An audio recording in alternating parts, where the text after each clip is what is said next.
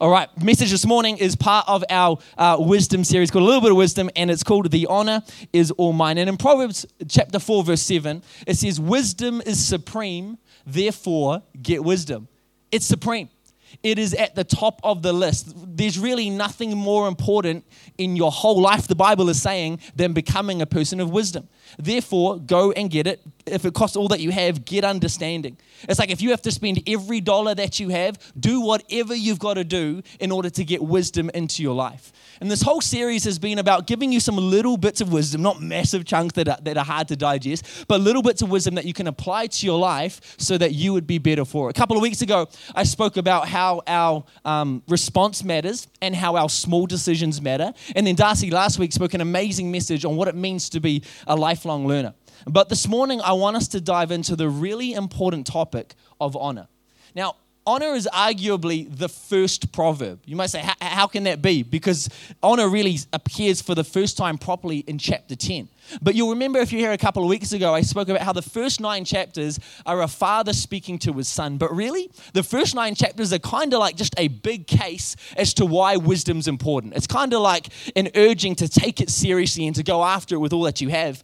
But in chapter 10, the Proverbs kind of actually really start at that point. I want you to notice the first one, and then we're going to jump to the end of the book of Proverbs, and I want to show you the last one as well. So in Proverbs chapter 10, verse 1, it starts with the Proverbs of Solomon. So kind of where they really begin to kick off. It says, a wise son brings joy to his father, but a foolish son brings grief to his mother.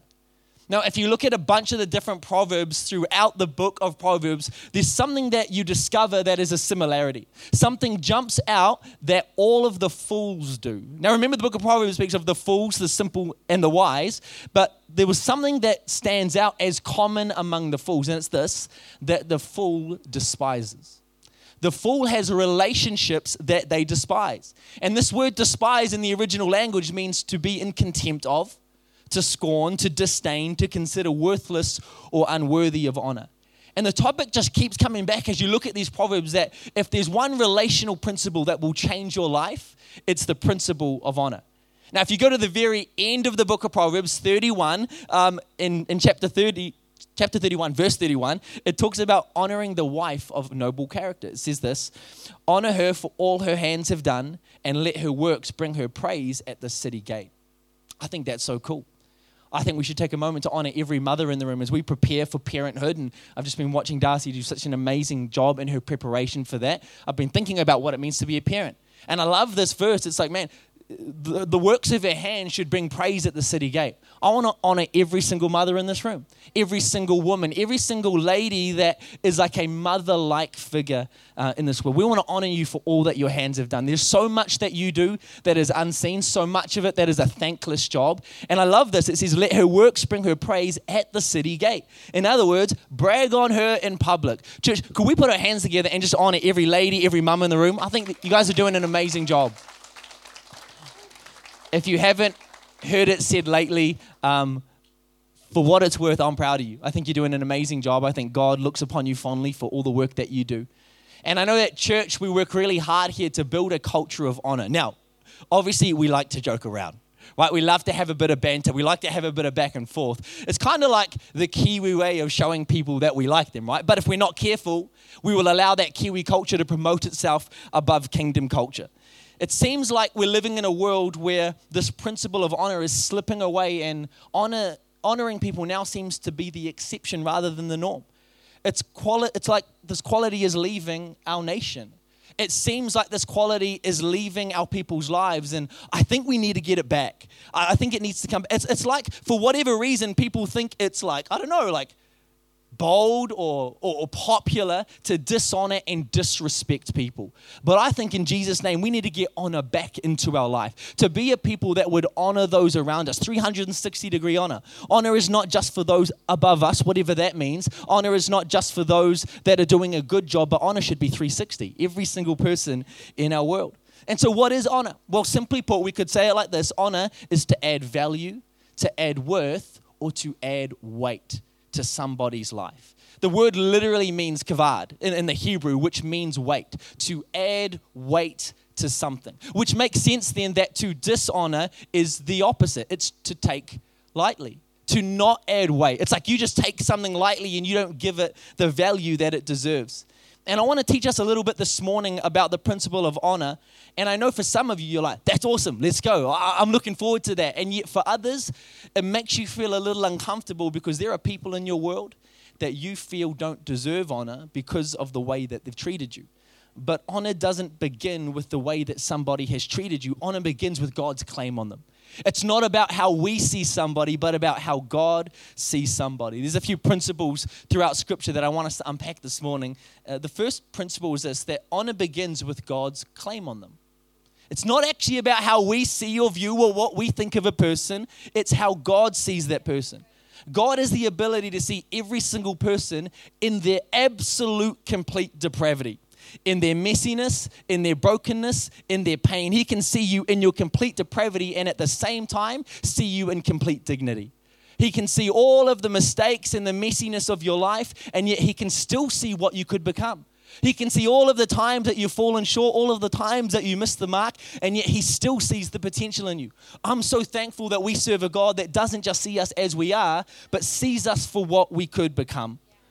I remember a handful of years ago, we were the youth pastors, and one of our youth leaders, he was, a high school student or just out of, I think he was a high school student, senior guy, one of our leaders, and he just got caught up in the wrong crowd, right? Which is fairly common among young people in high school. It happens. And he went to Elam College, a great school with great influence and teachers that love and minister to their students. He was in a good environment, but young people are young people, and they do lead people astray. And I remember having to sit down with this young man and say, hey, I need you to know that right now, you're on the path that leads to destruction. I know these people mean something to you, but you can't live this life and do this and get drawn this way and be a leader of young people. It actually requires sacrifice. It actually requires you to be set apart, to be above reproach, to set yourself apart for the call of God in your life. And you could have a massive influence on young people's life, but right now, you're caught up in the wrong crowd. And I remember I've had that chat with so many people, and quite often it ends up being like, well, you don't know me. They're my friends. Get out of my life. Okay, that's fine.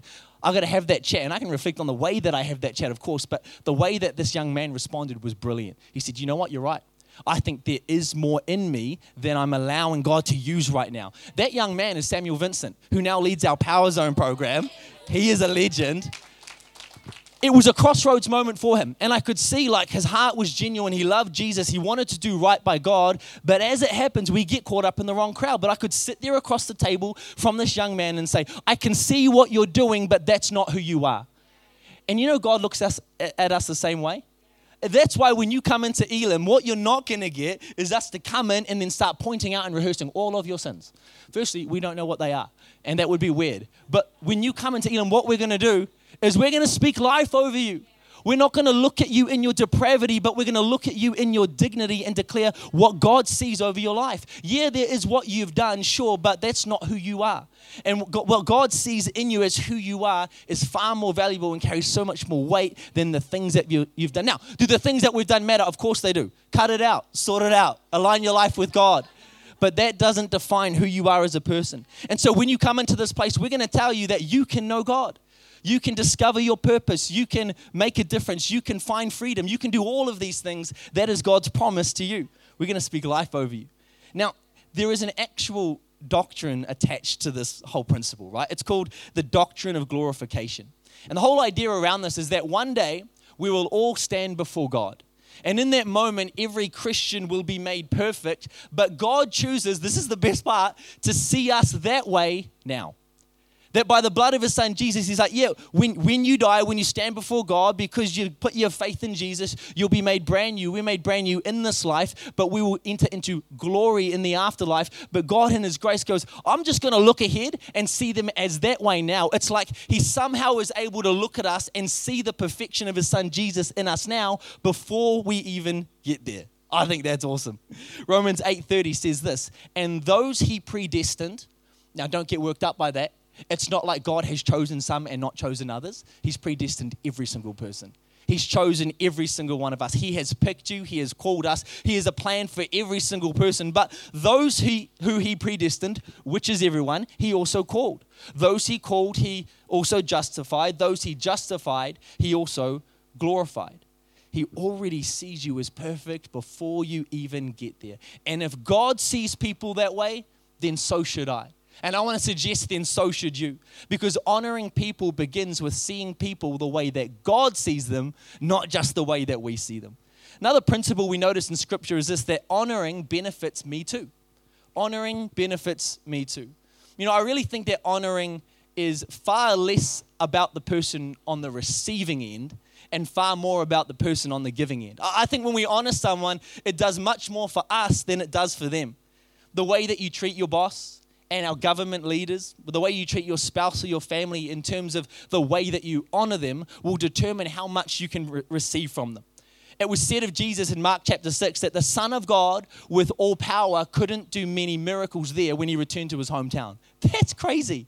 The Son of God of all power could not. Can you believe that? Like, I thought he was all powerful. He is the Son of God of all power, and yet there he was in his hometown, and he could not do many miracles there. And the Bible says it's because people in his hometown just treated it as average. Oh, that's just Jesus. He's just an ordinary, average, regular guy. He's just the son of the carpenter. He's just one of those ordinary people. And the way that they saw Jesus determined the amount that they were able to receive from Jesus. I think the same thing goes with people in our life. If we just look at people as ordinary, as plain, as regular, and we don't honor them for who they are, for the fact that they were made in the image of God, then we limit what we can receive from them. Ephesians chapter 6, verse 1-3 says, children, obey. I love that. If you're living under mum and dad's roof eating their toffee pops, you obey. You do what you're told. And I think we can be misled on this because we go, children, obey. That's cool, but actually not all of us are children.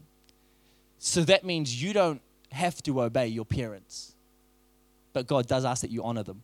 And those can be very different things.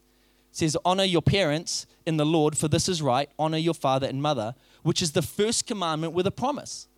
So it's like if I add weight to, if I add value, if I create value in my life towards that person and the position that they hold, I don't have to obey, I don't have to agree, but I'm going to add weight to the value that they have in my life. Bible says this is the first commandment with a promise. If we do that, it comes back to us. If we're willing to do that in our life, the Bible says that so that it may go well with you and you may enjoy long life on the earth. Turns out honoring benefits me too. Okay, so God takes this seriously. Oh, and by the way, and I'll be the first one to jump into this group, there is no exit clause to say unless they're a bad parent. I had a pretty rough upbringing. I moved out of home when I was 16. But the Bible doesn't say honor your parents, add weight to, add value to them, unless they were a bad parent, and then you don't have to. The Bible doesn't say that. No, you don't have to obey. You don't have to say that what they did or what they're doing is good, but we are commanded to show honor. You don't have to agree with someone to show honor towards them. Think about it. If you find yourself in a courtroom, which I haven't, maybe you have, we've seen it on the movies. When you're in the courtroom, what do you say to the judge? You say, Your Honor. Well, you don't know the person. You can't really comment on the character of the judge that sits in the seat, but you're not honoring the character of the person. You're honoring the seat that they sit in. You're honoring the authority and the power that they carry, not necessarily the character of the person in it. And when we honor other people, it shifts us to see people the way that God sees them, to value them the way that God does. It builds within us compassion, understanding, and respect. And then the third principle is that respect is earned, but honor is given. Honor is given. In other words, I'm not going to wait for someone to deserve it before I give it. I'm just going to give honor anyway. In fact, if you buy into this principle, ladies and gentlemen, I've come to tell you that something is coming your way, and it's called the honor test. The moment you say, yep, I'm going to buy into this wisdom, I'm going to apply this to my life, I'm going to choose to just give honor anyway, guess what's going to happen? You're going to get an opportunity to honor someone in your world that you feel doesn't deserve it. Can I challenge you? Just give it anyway. Now, I lived in a pretty abusive home growing up with my mum and my siblings, and there were a lot of reasons in my mind that I was given to not show honor, to not respect, to hold on to unforgiveness. And I think honor is kind of like unforgiveness in that the power of it is more for the person giving it than it is for the person receiving it. My mum never apologized for everything that went on. She never owned up to her part in the whole picture. But I decided one day that I couldn't wait around for that I just had to completely and utterly forgive my mum 100%. Because if I waited for her to deserve it, I might be waiting forever. But I chose to forgive, and that has truly set me free. And honor's just like that. Honoring other people brings value to your life, whether you think they deserve it or not, or whether they even realize that you've honored them. Let's take a look at 1 Peter chapter 2. And the context of this is that Peter is writing the scripture while the leaders and the governmental leaders and the king and all that, they are bad people. All right, so that's his context. He's writing this in the context of the leadership around him being terrible. And he starts in verse 13 saying, submit yourselves. That's crazy. Not because they deserve it, but it says here, for the Lord's sake, to every human authority, whether to the emperor as the supreme authority or to governors who are sent by him to punish those who do wrong and to commend those who do right. For it is God's will that by doing good you should silence the ignorant talk of foolish people on Twitter or something like that. Live as free people, but do not use your freedom as a cover-up for evil. Live as God's slave. How do we do that, Peter? What does it mean to live as God's slaves? Here it is. Show proper respect to everyone. Show proper respect to everyone. Love the family of believers, fear God, and honor the emperor. Another version says honor the king. He didn't have a very good king at this point. He didn't have to obey. He didn't even have to agree, but he was like, I am going to add weight and value to the position that this king holds. And this biblical principle was so important. I don't know about you, but I kind of like, in some senses, I feel like an old soul. I long for this sort of stuff to return to our culture. Like, remember when guys would tip their hat to the ladies? You know, or someone would walk into a room and you would stand up. You would shake their hand and you would greet them. If you're on a busy bus and a lady or an elderly person came onto the bus and all the seats were taken, you would stand up and you would offer your seat. Romans 12:10 puts it like this. Be devoted to one another in love. Honor one another above yourselves. Honor everybody. But do it in such a way that their value and their weight is placed above our own. Honor is given. How do we do that? I've got 2 quick ways for you in our final moments together as to how we, so sort of 3 principles there as to the importance and the value of honoring people, but practically what does that look like? How does it outwork itself in our day-to-day? The first one is this, prioritize them. Prioritize them. Whatever is first is honored. If you go to a restaurant or a cafe for lunch after church today, you might find that you walk up and at the same time you get to the front of the line, some elderly lady comes along and you say, you first. Of course we do, right? No question there. We say, you first, you go first. Now, you're so hungry, you feel like you could eat a park bench. You are out the gate hungry. You didn't have breakfast. Like, you desperately need food. You know that. But in this moment, you say, no, I insist. Go before me. Now, you know she's going to go so slow. She's going to take one bean at a time. It's going to take ages. And you're so hungry, but you put her needs before yourself. That's what it means to honor. To take great joy in putting the needs of other people before our own needs.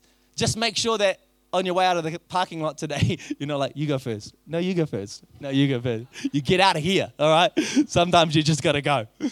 Proverbs 3:9 says, honor the Lord with your wealth, with the first fruits of all your crops. Now that's not just a financial principle. That's a give God first everything principle. Like, in everything we do in life, we should be giving God our first. And by the way, if you're thinking, man, I don't do any of this, you've already done it. You're sitting here this morning in church. You've taken the first day of your week. You've dedicated a portion of it to say, God, before I work this week, before I play, before I do anything, I'm going to take a portion and dedicate it to you, and you've turned up to church. I need you to know that when you do that, it honors God.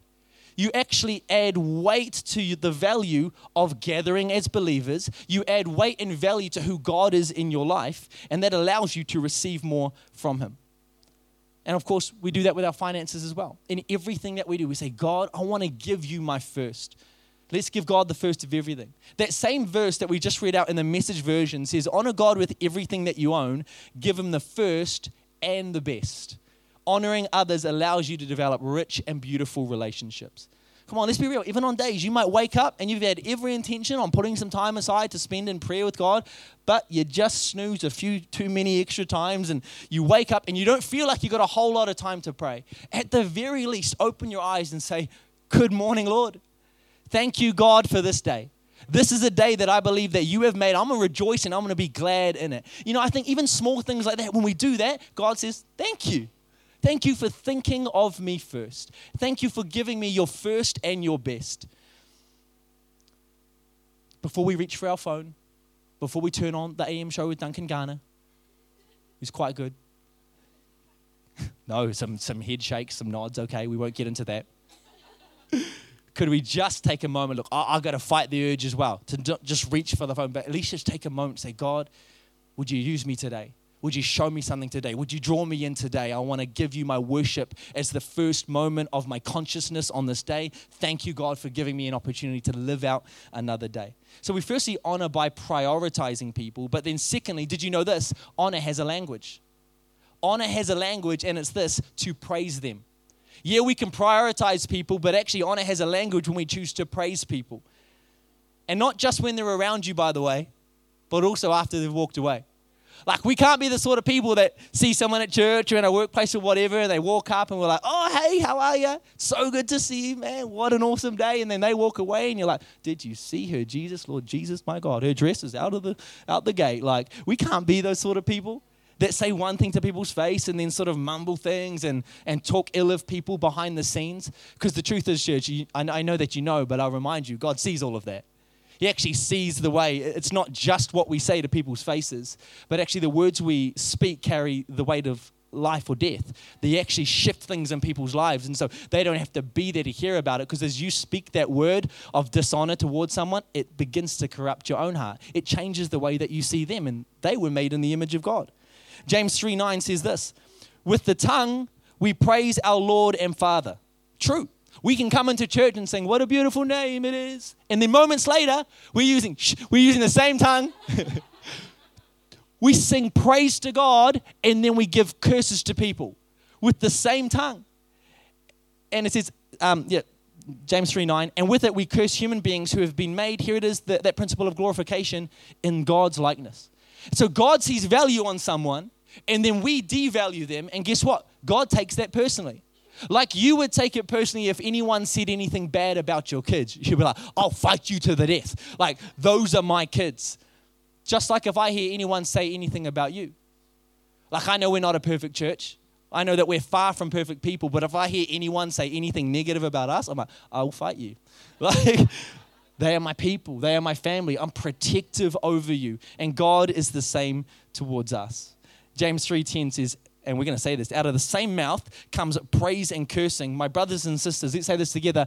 This should not be. How could the same mouth praise God and then speak ill and dishonor and disrespect the people that God has created?